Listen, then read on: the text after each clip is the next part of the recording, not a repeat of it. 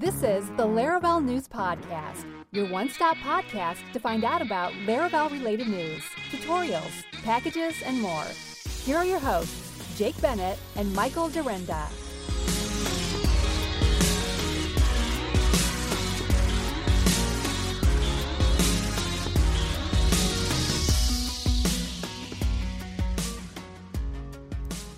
Hey everyone, thanks so much for joining us for another episode of the Laravel News Podcast. This is episode 70, and we have with us a very special guest, everyone's favorite human, Mr.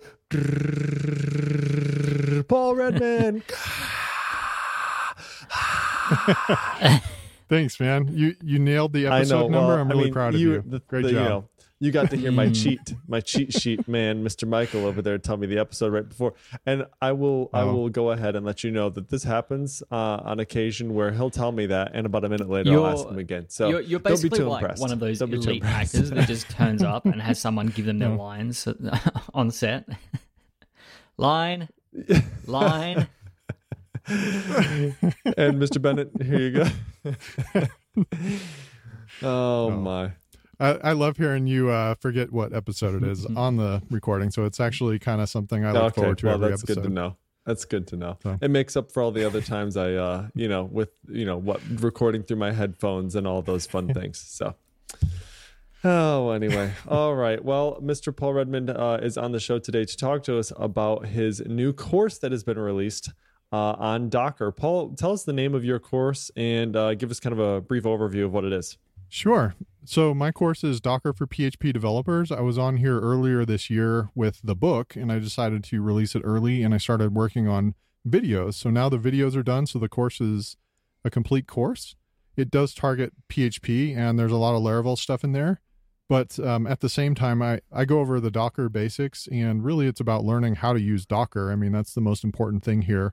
But there are some quirks with PHP and other PHP runtime things that you need to learn, and I kind of cut my teeth on those, and I've been using Docker for about 3 years and decided to put it together in a course. So I've kind of distilled those 3 years of learning and practice with it into about an 7.5 hour course. The main track's about about 4 hours, and then the last 3 hours are about setting up a Laravel environment from scratch. Okay, so it's in total, how many hours is it then? Is it 7? Is that all together? Okay. It's about seven and a half hours. Yeah. That's some seriously solid content in there, dude. 7 hours. That's no joke. Mm-hmm. I know I was trying to aim for about 4 recorded, but it kind of ballooned. So I guess I did hit that with a basic track of like going over all the PHP basics. And it does, the basic course, you can buy just that part of the course, but you'd probably prefer buying the nicer one, it has a Laravel course in it as well. I go over a lot of stuff like automating GitLab builds. If you have some images on Docker Cloud that you want to share with others, you can automate that by, pushing to GitHub and automatically triggering a Docker image build. So I go over stuff like that, as well as working with web servers and PHP specific stuff. One of my favorite parts is I go over like working with the legacy application. That's one of the reasons why I actually got into Docker was we had some older apps that weren't running at the time. I believe it was PHP 5.6 and 7 was on the way. And we had some 5.3 apps that we needed to run, and nobody could run them locally. Everybody was tired of using Vagrant. And so I finally just started kicking the tires with Docker. And eventually we just started running Docker in production for those environments. And it was just the thing that really sold me on it was how much confidence I had in even these older applications and getting them out to production and not being afraid to like refactor them now that I had my own environment, versus like editing on the server. Oh my word, you're speaking my language. You are speaking my language. I literally have like a application right now that's running on 5.3 and like it's on my list to like get it to 7.1. But I'm totally in that boat where it's just like you are so afraid to change something because the environment is so specific to that one box that it's living on, and it's just like paralyzing because you can't do, you just feel like your hands are tied. There's just not much you can do. Yeah. The other thing that we really liked about it too is like the server configuration would be off somewhere else. Maybe if you were lucky enough to have an ops team, they have their own server configuration for production, and you just hope it works when you're working on it in your own local environment. That's way different possibly than the server production. There's also, there's kind of these silos, and now you're bringing that code back into the repository, and the developers can see that server configuration code. It's right in the code base now. And I think it like kind of brings ops and developers closer together, which is one of the things I really liked about it. Eventually we can just get rid of ops entirely, right? We just get rid of ops. That's right. Well, I mean, I hate to break it to you, but I'm kind of a one-man team at my day job, and my ops team is Google Cloud. So, I mean, I use Kubernetes in production, and it's amazing what I can do as a developer without much support from ops. Yeah, it's easy, especially now that everything's containerized. You don't have the same, I guess, concerns that we had, even 5 years ago, where you might deploy some code onto a server that, because you're primarily a developer, you don't necessarily know how to configure it properly. You might have issues with, the classic one was with CentOS, where you would just turn off SE Linux because you could never get things to work when SE Linux was running. So, now that everything's containerized and it's easier to deploy and to manage end to end, you don't really have to worry about that as much as what you would have had to, as I said, 5 years ago. Yeah. Mm-hmm. Well, can I ask you a quick question? Both of you, actually, I'd like to hear your answers. How long does it take to onboard a new developer at your company? Still working on it. He's been here for 2 years, and no, I'm just kidding. No, he's doing fine now. But really, I've only had that experience twice, I suppose. I don't know. Mm-hmm. Like, I suppose it depends on your definition of onboard. I mean, there are still pieces of code that he can't work on because of regulations, I guess, SOC 2 compliance stuff. Like, I can't give him access to particular things that like live on this one server, like that you have to be able to access in order to modify code, kind of thing. So, but let me ask it this way: to start serving like responses and running your web application locally, so from handing them their laptop to running locally on their machine. That's a good question. I don't know. Maybe like a lot of the stuff that we use now is pretty vanilla, and we use Forge and Envoy to serve all that stuff, and really try to stick to that configuration as much as possible for any new apps that we're building. So really, honestly, not long. I mean, a week, maybe. Yeah, that's awesome. Oh, okay. And that's the other thing I was going to say too. Like Forge is also, in my opinion, the same thing. I tried to get my last company to use Forge just because it takes a lot of the operations pain out of your day to day. But we had our own internal infrastructure, and even still, we could have used it. But companies are very hesitant to use these kinds of solutions sometimes.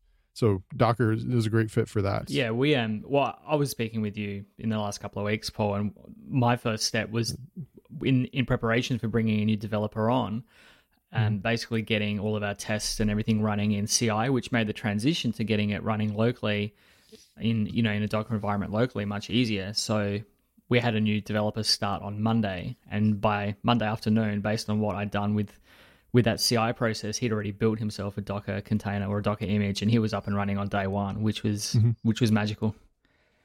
And that was with our crusty legacy application as well. So, wow, that's great. The other thing I was going to mention too, and I go over this in my course. Let's say you want to use something like service discovery or Consul, for instance. You can easily get that spun up in minutes within Docker and not touch your local machine and try it out, which is really cool.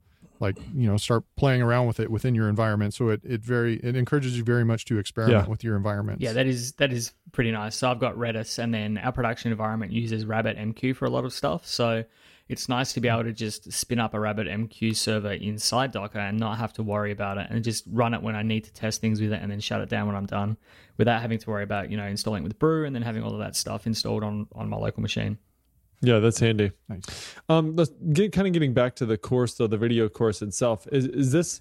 I know obviously it's a companion piece to the book that you put out earlier, but is it hit for hit straight down the list of kind of chapters? You know what I mean? Is it this video goes along with this chapter, or does it take a kind of a different path? The main track takes a very similar path, and the reason being, at least for me, I like to learn from different mediums at the same time.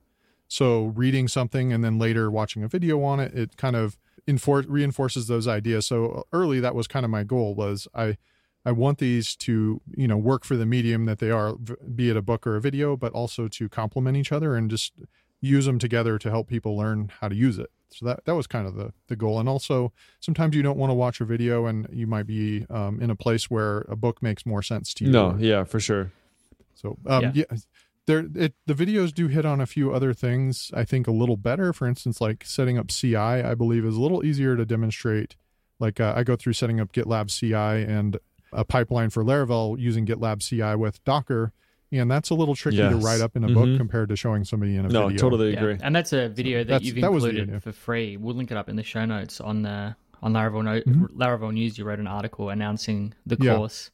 And you've got also a special offer code. So why don't you tell us about the different bundles that you've got and the prices and what you get with the offer code?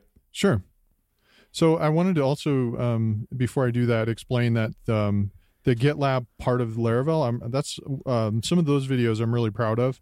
They go over building your composer dependencies and then your front-end dependencies and then building the Docker image. So there's like 3 parts to this pipeline.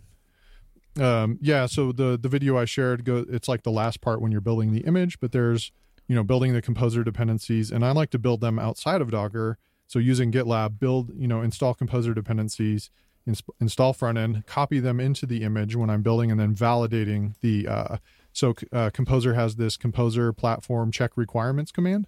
So it will just make sure that your Docker environment has all the extensions that you need. So those CI videos go over all of that, 3 or 4 videos, I believe.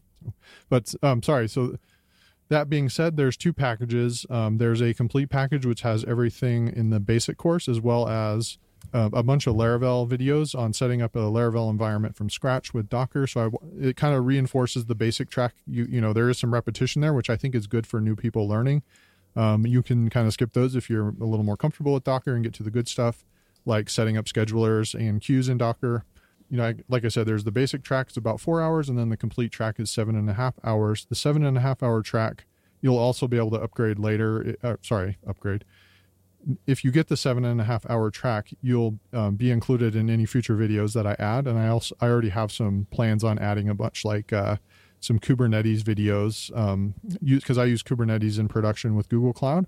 So setting up the Laravel app in Kubernetes, as well as I'm going to do a WordPress development workflow, just to kind of demonstrate, for those that are developing WordPress plugins and they just want to spin up like a WordPress environment for, running those plugins and testing them with even different versions of PHP. Mm-hmm. So I'm going to go through those. So if you get the complete bundle, any future videos I add to the course will be included. Nice. So, so that's basically it. You mentioned running Kubernetes in production. There was Eric Junker who asked us on Twitter if you had any plans on either writing about that process, how you're using that in production, or if you're going to do any videos on that. Yep, that is basically what I will do. So the Laravel course will continue with deploying to Kubernetes. So the Laravel workflow that I demonstrate in those videos, it will just continue and show you how to deploy those to Kubernetes. Awesome, beautiful. So where can we buy the videos at, Paul? If you link up the Laravel News announcement and you use the Laravel News code, it'll give you the discount on the videos, and so you can buy them from Gumroad. That's where I sell all of my videos. And be sure to go through the Laravel News link, because that some of the proceeds to that will go to supporting Laravel News, which we all know gives us the free news and gives us the podcast and all these great things in the community. So supporting Laravel News is very important to me. So that's the link really that if we link up in the show notes that they can get to the course. We'll do so. Yep. Definitely do that. And obviously, we say this pretty much every week or every episode, that we thank you very much for everything that you do for not only the Laravel community, but specifically for Laravel News, and for making mine and Jake's jobs really easy, because we essentially come on and we make a meal of reading your articles most of the time, but we thank you for at least giving us a starting point. Absolutely. Oh, I think you guys do a great job, and you add some extra insights in there in your own commentary. So I think it's awesome. I feel like we're a team here. Whether right or wrong, whether that commentary is right or wrong, we'll say it anyway. Exactly. And I would encourage everybody to get there as quickly as possible. I know right now that Paul's made a very generous offer for all of our Laravel News listeners, who they can get 45% off, 45% on the complete video bundle, which takes it down to $139. And then the starter video bundle is 25% off, which takes it down to $99. So we're talking about, paying Paul pretty much $25 for an hour of content, right? $25 per hour, $99 is a steal for the starter bundle, and $140 is even more of a steal for the entire video bundle. So definitely go check that out. Support Paul, get some amazing content, and use Docker in your environment. Really looking forward to checking this out. And I honestly, Paul, I think this is going to be huge for me. Just even as you're talking about it, like bringing on new developers and whatnot, it's a massive crutch right now, or not a crutch. What's the word I'm looking for? It's a massive limitation I have right now, because it doesn't matter what developers I bring on. I don't have the ability to allow them to work on some of the code that we have in house. That's really legacy that I need help with. So it's like, regardless, like I always kind of have, one hand working on old stuff over here that only I can work with. And then I kind of have to coordinate all the other stuff that only they can kind of work on. So even just getting, that stuff moved over to Docker, and that's really kind of where it's going to have to start, would be absolutely huge for us. I mean, just start with development and get a good development workflow, and then go from there. That's what I did. I'm gonna check this out, watch through, and I'm sure I'll be hitting you up with questions. Well, thank you guys. I really appreciate you letting me come on and talk about my course. Hey, before we go, we've got Wilbur Powery and Andres Santabanez both said hello. Just better get it out there so that their greetings get across. But also Andres asked how's things going with Java? Not great. The type hinting isn't making your life easier? Java keeps crossing my path, and so I was at Laracon. I was talking to him about Kotlin, and hey, should I just skip Java and just do Kotlin? And we kind of talked about that at Laracon. He gave me some good insights there, but I do appreciate everybody's support that already has supported me, even if they've just wished me good luck and just kind words. The community's been really supportive, and I really appreciate it. That's awesome. Glad to be. Well, thanks for stopping by and spending some time with us. Thanks, Paul, so much. All right, everybody, let's give it up for everyone's favorite human, Mr. Paul Redman. Yeah, thank you, Paul.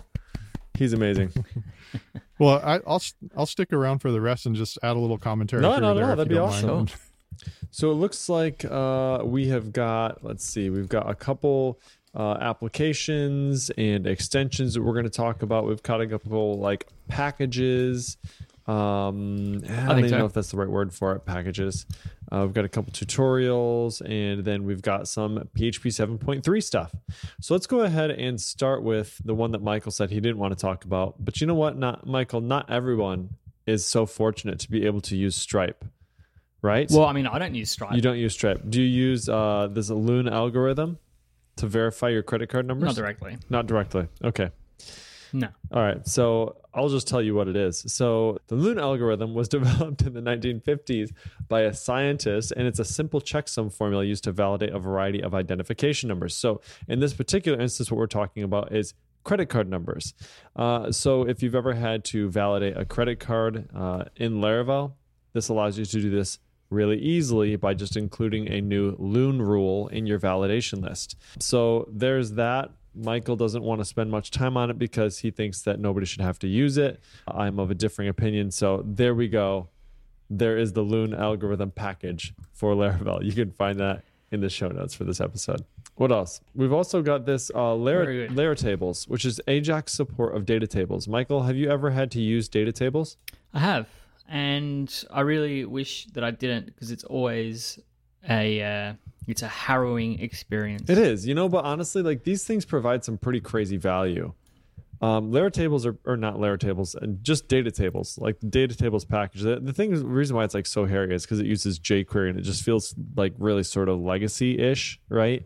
It sort of feels like it's an old style plugin where everything is just exposed through this options object that gets passed in, and you always feel like you're practically grepping the documentation to try and find that one special key that you need in order to sort this thing the specific way. And I don't know. You know what I mean? That's just kind of how it feels. But the one thing that always gets me is that pagination is not immediately obvious. Even if you're using Ajax to load it in, the assumption is that you're going to load the entire data set and then use JavaScript to paginate that in the client browser, which if you've got thousands of records, that can get dicey. Yes, and slow. it can. Oh yeah, it just happened to me before too, right? So you just do like a query like claims : all or users : all, right? And then you pass it to the front end, and then the data tables is supposed to iterate through that and present it in a paginated format, which gets really yucky, really gross. So I think this package handles that for you. Does it? Does it? I should hope so. That would be nice. That would be amazing. Let's take a look through it. So why don't we ask Paul Redmond, who wrote the article? Well, it says this package helps with simple requirements of displaying data from Eloquent models into data tables with Ajax support. So yeah, Paul, what do you know? Does this support the pagination portion of it? So for me, like just doing like data table stuff is always, I don't know. It's just like the stuff I always keep putting off because it's just not enjoyable and I don't like working on this stuff. But yeah, this supports like asynchronously loading the data tables because you don't want to load thousands of records all at once. And so this takes care of like formatting the columns and the endpoints and gives you Ajax support out of the box. It kind of makes it a little more convenient to do it. I haven't used this package personally, kind of have my own little custom view solution, but I don't really have some of the needs that I've had in the past of, that this data table jQuery plugin provides. So it is nice if you do have to use it. It'll take care of like dealing with the Ajax stuff and formatting columns, which is always, in my opinion, kind of the boilerplate stuff that you have to write every time. It's a little annoying. I'd be curious to know, you said you have a custom view solution that you're using? Yeah, just really basic, and sometimes even just Laravel pagination, if I can get away with it. Like I said, I don't like working on like no, me data either, table which is stuff. why many me. times it's sort of like, screw it, I'll just put it in a data table, and then if I have to change it later, I will, right? But if this will solve the problems that I have right now in a half hour, as opposed to having to develop a whole bunch of stuff on my own, then I'll definitely do that. What do you use, Michael? Do you use data tables regularly, or do you have some sort of view thing that you use as well? We use just the data tables itself because we have lots of like legacy things. So we don't Ajax anything in. We load it into the page and then just pass the array as JSON into the. No, we render the. I think I'm pretty sure we just render the table, and then and then data tables just like hijacks it and paginates it and does whatever else it needs to do. Yeah. Yeah, you could do like the whole entire record set if it's depending on how big it is. It's sometimes easier to do it that way. So there's that. I did because our internal application uses Bootstrap. So I found I'll link it up in the show notes. It's actually kind of nice. It's Vue Components. I think it's called Vue Bootstrap or Bootstrap Vue. When I figure it out, I'll put it in the show notes. But it implements all of the JavaScript from Bootstrap and all of the additional functionality that it gives you in Vue, and looks like it does it all with like render templates. Nice. What are they called? Yep. Renderless components. Yeah. So you can like pass in slots and do all kinds of things, like overriding individual scoped pieces of your, I don't know what the terminology is. You can tell that I don't use Vue a lot. No, I know what you mean. But, scope slots, yeah. So, but so it allows you to pass all of the data in and override templates of individual bits and pieces. So I used that to do some, sortable, filterable tables. But again, it's still, I didn't really look too deeply into it, but it just assumes you're going to give it the entire data set. So I've got to figure out how to get it to reload based on a paginated set. Yeah. Because I rendered a table with almost 3,000 records in it, and it takes a little while. I've been using a lot of that scope slot stuff lately, and man, it feels nice. It feels so good, especially when anytime I'm looking for a plugin, that's what I'm looking for, is something that supports that, so I can really have total customizability. I think the one I was recently looking for or using is like a type ahead sort of solution, and it does that. It basically exposes everything for you, so you can completely customize the UI of the component, and it just provides all the the back end stuff for you. So you can just pass in the list and then start typing, and it provides you the data, but doesn't have any opinion at all about how you present it. So pretty cool. Yep. That's another topic for another day, though. All right, I think that's it on that one. Laratables, Ajax support of data tables in Laravel. So you can check that out in the show notes. Okay, we've got a couple packages and applications here.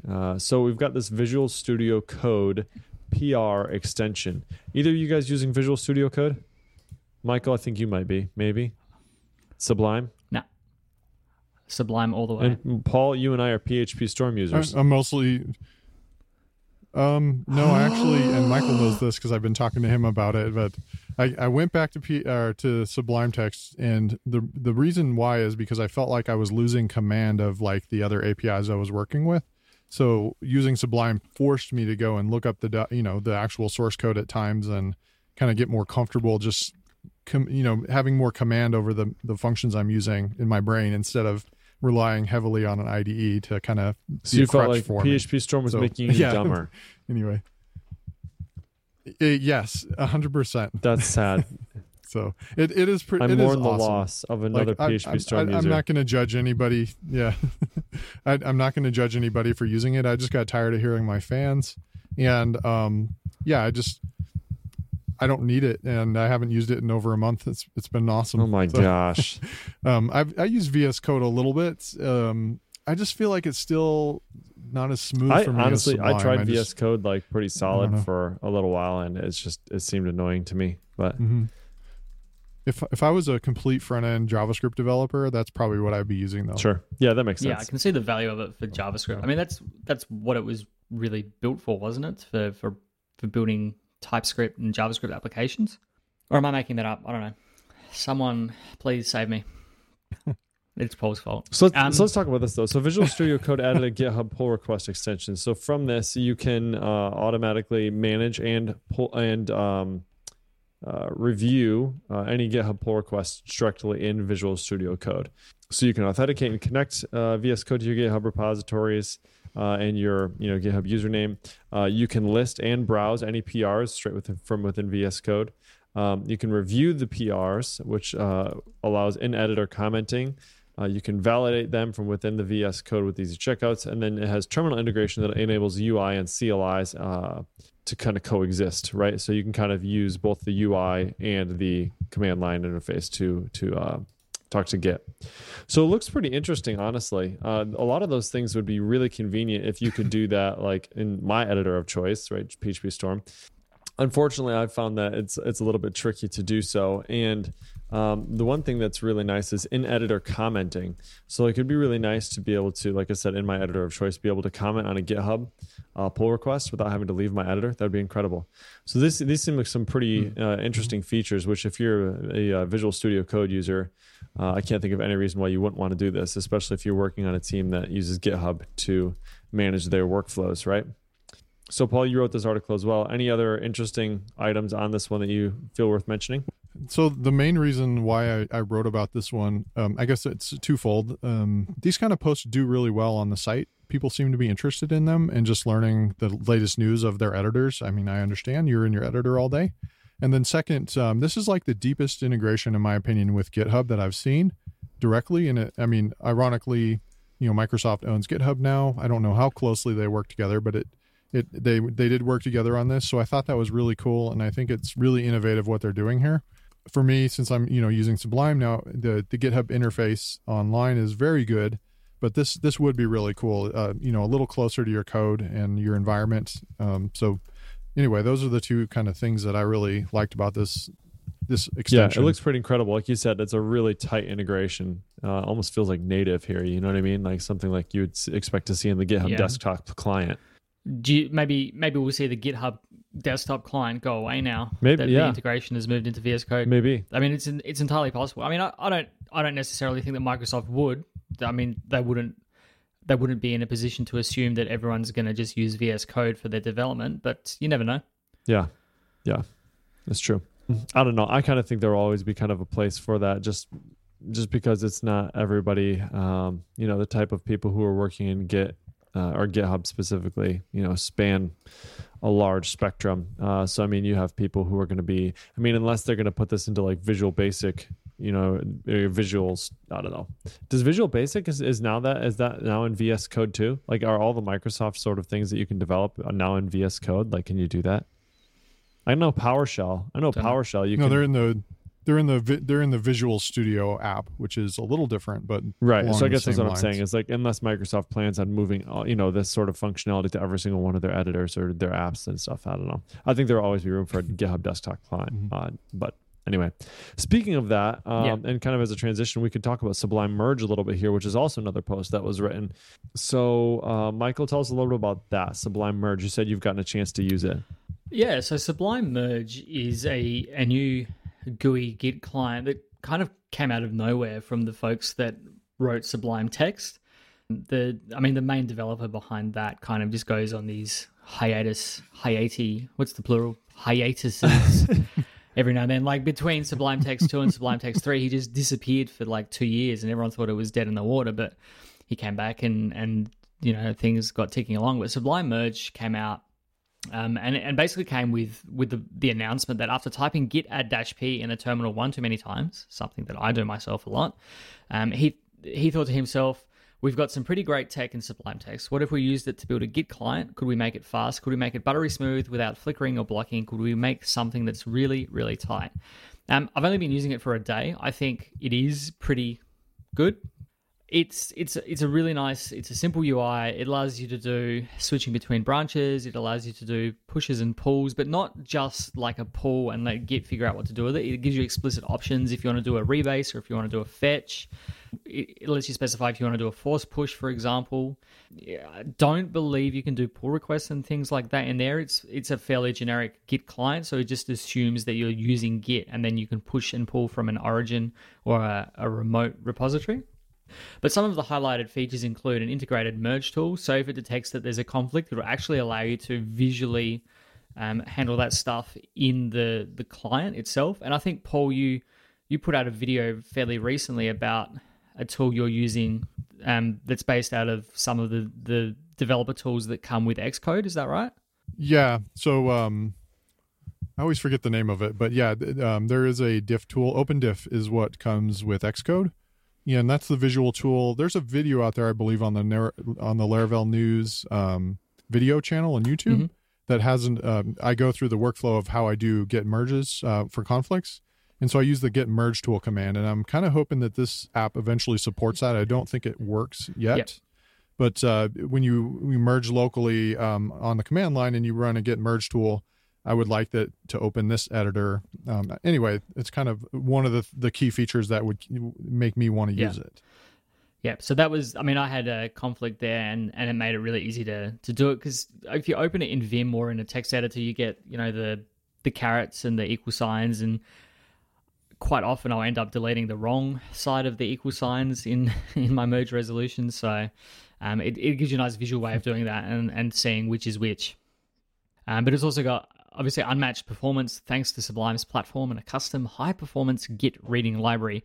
But it gives you advanced diffs. It gives you commit search, which is something that's tricky to do if you don't know which. I'm always searching on Stack Overflow to figure out which combination of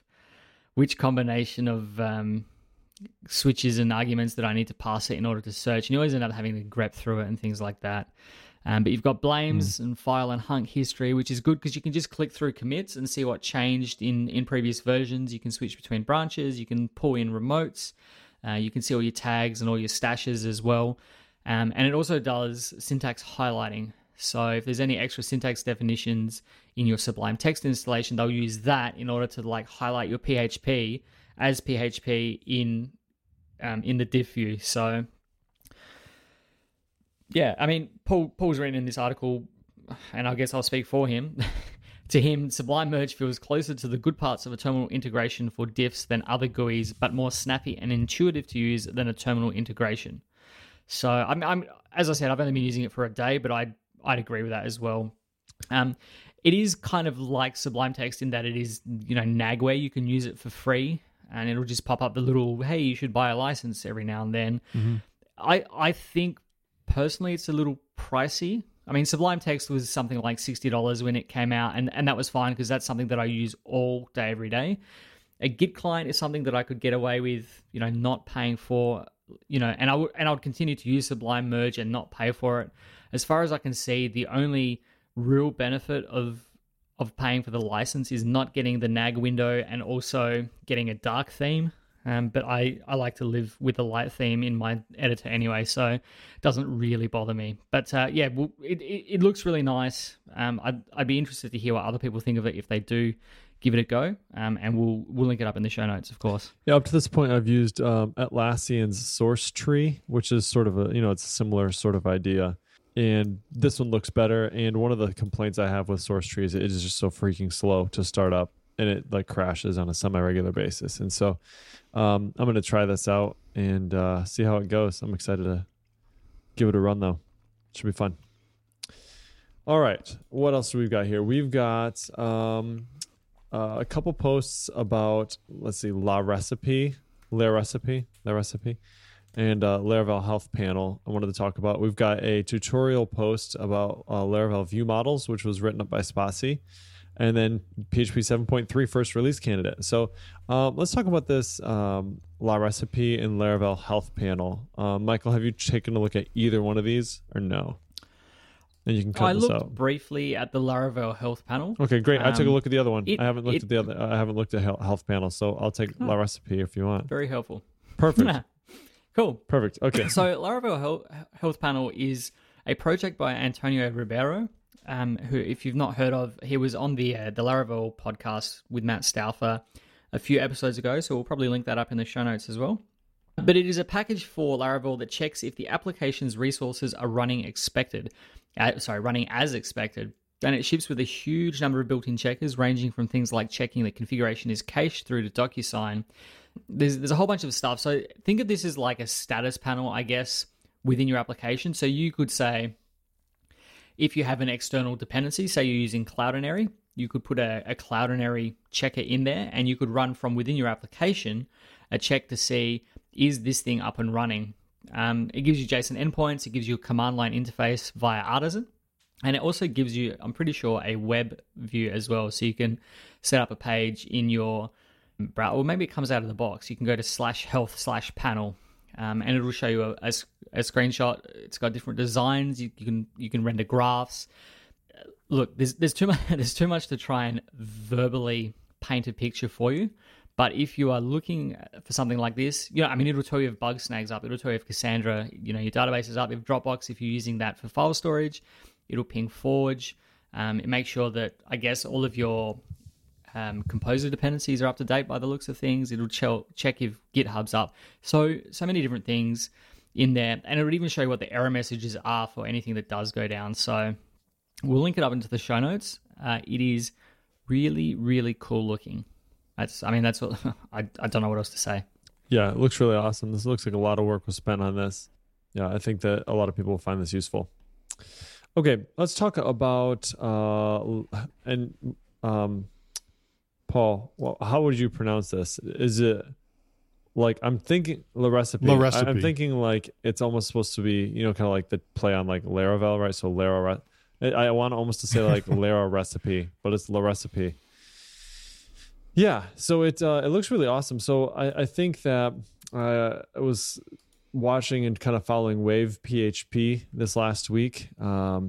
Big shout out to Eric, who put that all together. I think maybe a couple other guys out there, but Cal Evans was one of the speakers out there, and he basically said, I think your project, if you haven't written the documentation for your project, then it's not done. Like, you haven't finished the task, right? And basically just emphasizing that a big part of writing your code also includes writing the documentation about the code that you just wrote, right? Because as anyone knows, if you come back to code that you wrote 6 months ago that has any sort of complexity, or if there's any sort of like, hey, this is how you set up a new job to detect these sorts of things, whatever, and you don't have any documentation around it, you're going to have a very difficult time.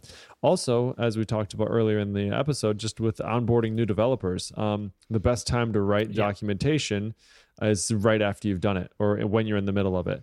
So this project allows you to embed documentation straight into your current Laravel project, and it lives right alongside your code and in your same repository. It gets tracked along with everything else in version control.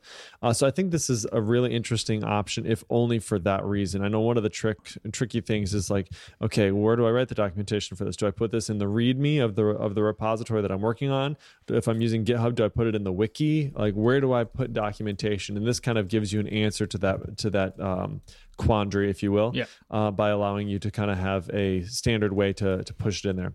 So the nice thing that they have about it too is that it also has multiple versions that you can put in there, and it makes it really simple to do that. So this just lives under your resources directory in a docs folder. And then you can tag it version 1.0, version 2.0, and then you just have these markdown files that get rendered into HTML pages that will be available at /docs, a /docs URL. And so you just write your markdown, and then you publish it using a very simple config that they have set up, and there you go. And so it will just provide all your documentation at /docs. I will also say that it looks gorgeous. It looks really, really good. Yeah, it's very pretty. Right, yeah. And it also ships with Vue component support out of the box. So you can kind of make your own custom Vue components if you needed to have something that's a little bit outside of what the framework itself provides without having to make like a pull request to the framework itself, right? So it really gives you a lot of flexibility. But out of the box, it also includes Vue components for cards, buttons, badges, and progress. So this is a really, really excellent add-on to Laravel. Thank you very much to, I'm going to find the name here, Salim Haddad. On this one, again, another one that looks like it's just had a ton of work put into it, a ton of care, and it's obvious just because of how gorgeous it is. It also provides really nice highlighting straight out of the box as well for any sort of, blade templates, PHP, any sort of that stuff. So looks really, really good. Really, really good. There are so many error trackers on the market, Jake, and they're all the same. But do you know which one is best? Honeybadger is best, and do you know why? Contrary to popular belief, Honeybadger do care. Honeybadger is the only error monitoring platform which can alert you about not only your exceptions, but also about things like AWS, Google, and Azure going down, critical jobs and services going missing, SSL and TLS certificates expiring, web servers crashing, DNS fails. The list goes on and on and on and on. So Honeybadger is not new, but it is new to Laravel. Honeybadger is an integrated monitoring system for Laravel apps, and the integration has been made by our very good friend, TJ Miller. He's been working very hard to bring the specific Laravel integration to us from scratch. So you might have used other exception tracking softwares. Tracking exceptions is great. It alerts you to your user errors before your users alert you to those errors, and it helps you get context around what those exceptions are and how to fix them, rather than the vague reports that we've all received from our users. So the best part about Honeybadger is fixing errors before your users have a chance to complain about them. But not only is there exception tracking, there's uptime monitoring. It'll ping your apps and API endpoints externally and alerts you when they're down or configured incorrectly. Think of it like Pingdom or Oh Dear, but for apps and APIs. And on top of that, there's also check-in monitoring. So Laravel gives you the ability to ping a URL when you're on a scheduled task. This will tell you if that ping failed. So know when your scheduled tasks and background jobs go missing or silently fail. And we've all been there. Jake, you've been there. Oh my gosh, way too often. As I said, Honeybadger is new to Laravel, and they're super excited to get involved. You can check them out at honeybadger.io/for/Laravel, where you can pick yourself up a 15-day free trial, and be sure to let us know what you think. Thanks to Honeybadger for sponsoring the show. Speaking of care and concern put into a project, Michael, I know you and I both get a chance to hang out with our good friend TJ Miller, otherwise known as 6Live, but not with an E at the end, a 3 at the end, 6LIV3, in our Telegram channel. And one of the things that he's been working on recently is building these Honeybadger libraries for Laravel. And we have a post on that this week. Why don't you talk about that a little bit? Yeah, so TJ went into a bit of detail around his genesis, I guess, for starting to work with Honeybadger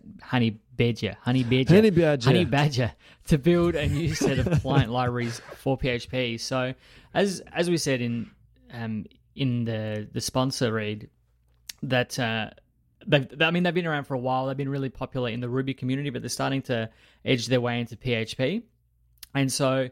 TJ's actually built a vanilla PHP implementation that allows you to hook into Honeybadger and also the Laravel wrapper so that we can use it in our Laravel projects. So as he wrote in his post prior to starting to work on it, he'd never heard of them, and that's because of their roots elsewhere. So the product features and offerings, it's a really comprehensive, it's not just exception tracking, it does the whole hog. So you don't have to worry about logging into multiple services to do that. So check out the post where he goes into a bit of detail about what he did and why he did it. Can I chime in here Please with just one thing that he was talking to me about? So one thing that I thought was really cool, and the post goes into this, is this idea that he got from the Rails team that works on Honeybadger, like doing an artisan command and making it more interactive. So we get all of these readmes and stuff when we install packages, but this goes a step further and prompts you like for the settings that you might need to get going with a package, like what's your API key? Would you like to send a test exception right now, really which is a really nice touch. When you're installing this product, you can go send, because that's always the thing, right? If you set up a package like this, you want to test it out. And anyway, it asks all these things interactively, and it will build your env file for you, which is, I think, you've been put on notice, everybody that makes packages in the Laravel community. This is like stepping up your game here and making your installation more interactive. I mean, Laravel's made it so freaking awesome with just these auto discovery type features, and this is just like next level. Just keep going. You know, it's awesome. I mean, that auto discovery will get the package working straight away, but then you still have to vendor publish if you want to modify the configuration. So, you know, it might, as you say, it's the next step.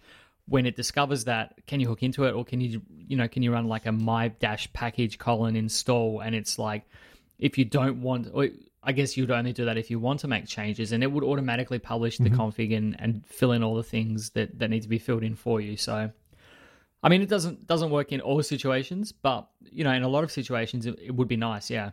Yeah, like, you know, packages that have like adapters with different configurations. You know, if you're using Google's API for something versus another API, you might have different configuration needs. It would just be nice to walk you down those different trails, depending on what you need to just get set up really easily. So this is really cool. Some of these packages are really only meant to give you like some additional sort of helper functionality inside of Laravel itself. But a lot of the ones that we're kind of talking about are any sort of package where you'd need to integrate with a third-party service, right? And I think in those cases, I mean, really in any case, if there's any sort of help you can do to the end user, that's excellent. But especially when you have something where you're integrating with a third-party service that requires API access, right? It would be really handy just to spend a little bit of extra time to make that process even a bit more smooth. I love the idea of sending a test exception right away, because that's always one of those things. Is like, crap, how do I send that test exception again? And so that's really pretty nice to have that right out of the box. So it's very clear to me that Honeybadger like cares about these very small details, and absolutely, I love it. It's awesome. Absolutely, I agree. Well, thanks guys. Thanks TJ for working on that, and thanks Honeybadger again for sponsoring the show. Really appreciate it. Okay. Let's talk about Laravel view models here for a little bit. So this was an article that I saw written up earlier. I guess it was last week probably. And this was by Spatie. Brent Rose of Spatie created this package that really just kind of formalizes or encapsulates these ideas of view models. Would it be fair to call this a presenter, or is it something different than that? I had somebody recently compare it to a presenter. What do you guys think? What's your take on that? I mean, yeah, I guess it is. I mean, I would suggest that the view model is more around housing complex logic, where a presenter is kind of, you know, simpler. It's like, if you want to display a full name and you have a first name and a last name, you'd have like a full name attribute or full name method to do that. Whereas this might go into a bit more detail. I guess at the end of the day, it's the same, but I'd need someone who's used both to be able to tell me like when you would use a view model over using just a presenter. Yeah. So like, I'll kind of give it for instance here. So I feel like in these view models, and so kind of just to give an instance, here's kind of the preface that they give for the article. It says, have you ever made a controller where you had to do a lot of work to prepare variables to be passed to a view? This really allows you to move that kind of work to a so-called view model. So in essence, view models are simple classes that take some data and transform it into something usable for the view, which is similar to what I would say, like you could use that as a definition for a presenter as well. Simple classes that take some data and transform it into something usable for the view. But for me, these view models really do handle a lot of like complex logic, exactly like you said. So I have an example where I have these this application I just created where it's like you have refunds, and then inside the refund you have tracks, and then inside the tracks you have actions, and then the actions have events, right? So there's it's really a quite large chain. And then events all the way down to the chain will have been completed by users, and then I need those to be reflected back up into the actions. So there is quite a bit of logic and kind of wiring up happening between all the different pieces. And it was one of those things where it was just like, okay, I just got to get this crap done. So I just kind of threw a bunch of stuff in the controller and just kind of like, all right, I'm going to make it work in there. But it obviously feels terrible in there. And it can be somewhat difficult to test sort of some of the edge cases you're looking at when you have all that stuff inside a controller, right? The only kind of tests that you can have in there is, all right, I'm going to set up my, I'm going to do my arranging, right? And then I'm going to hit a URL endpoint and then assume that what I see in the browser is actually what I'm wanting to see. But with these, you can really kind of take that logic out of the controller, put it into a view model, and then you can actually do tests on the data. Right, it kind of takes it out of that whole request response sort of testing situation and really creates almost like a unit test out of it, right? So that's the idea here, is that you have all this controller logic and you can pull it out into this view model.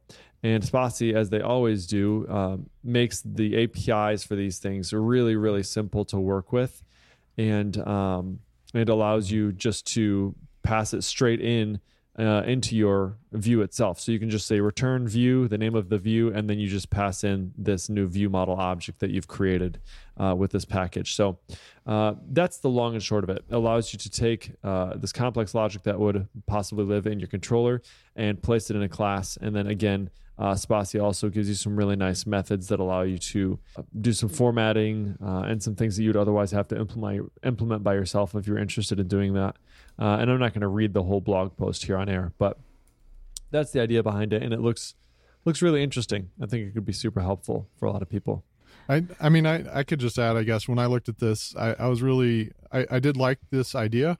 I wouldn't go for this or grab for it every single controller. I think you kind of just, you get this sense when you need it. And I think that's important here, because you do lose a little bit of clarity. For instance, in the article, there's a public method for getting the categories, and then you in your template see it as a variable. So you have to kind of translate that this view model is converting a public method into a variable in your view. So there's a little abstraction there. I wouldn't necessarily go for this on every single controller, is I guess what I'm saying. Just you kind of get this feel when you need to go for something like this, or like a view composer, or some other pattern. To be fair, I mean, like that is kind of we even have that in models when we have like a get first name or get full name attribute, right? It's this kind of this translation of a method into a attribute that gets thrown in there. Mm-hmm. I do understand what you're saying, though. Somebody who's coming into the project and not familiar with that pattern, whatever, might have a difficult time understanding what's happening and how that's being done without having to go like read the documentation on the package that's being used, right? So I do get that, and I totally agree that it is not a tool that needs to be used on every single controller. It's let the pain kind of guide you, right?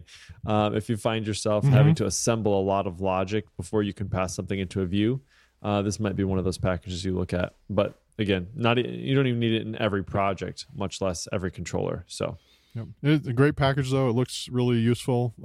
Like I said, I feel like I'll know when it's the right time to reach for this in one of my projects. Yeah. Yep. Okay. Kind of the last thing we have on the docket here is PHP 7.3's first release candidate. Let's take a look at this. Michael, what you got on that? Yeah, so PHP 7.3, as you may or may not know, is due for release this December. And part of the new formalized release timeline for PHP releases has specified that, we have a big alpha period, we have a beta period, and now we head into this RC or release candidate period. And so they'll release a new release candidate every 2 weeks between now and the final release in December, just to get the next version of PHP into more people's hands, just to make sure that it is robust, people can start playing around with it. I think Forge supports it now, or it's coming soon-ish. And so basically by the time this episode comes out, we'll be right around the corner from the second release candidate out on the 27th of September. So we've talked about it a bit in previous episodes on what's coming up in 7.3. So we've got things like trailing commas in function calls. We've got the ability to throw exceptions on errors with JSON encode and JSON decode, flexible HereDoc and NowDoc syntax, a new isCountable function, and list reference assignment are some of the articles that we have up on Laravel News. We are, our pace for PHP 7 releases and development is much better than what it was between the 3 years that was between PHP 5.3 and 5.4. So it's good to see that the language keeps moving and evolving, even if that involves type safety and no short closure syntax. No short closure syntax. Seriously, what the heck? How can we not have this by now? It's enraging. Because we need type safety first. Oh, all right. Okay. Rant over. Let's wrap it up. All right, let's wrap it up. All right. We got a long episode 70. Is that where we are? Yes, it is. Still episode 70. I mean, it's been a while, but all right, folks. So I think that about does it for us today. Thanks so much for tuning in. This is episode 70. So you can find show notes for this episode at laravel-news.com/podcast/70. If you have any questions, feel free to hit us up on Twitter. Michael Dorinda, Jacob Bennett, or Paul Redmond, since he writes practically everything we talk about anyway. Feel free to talk to him as well. And of course, if you liked the episode, we would really appreciate it if you'd give us 5 stars in your podcatcher of choice. That would be excellent. Paul, thanks so much for joining us on this episode. It's been awesome, man. Thanks, guys. It was a lot of fun. I appreciate it. Thanks for coming. And thanks to Honey Badger for once again sponsoring the show. Until next time, friends. Adieu.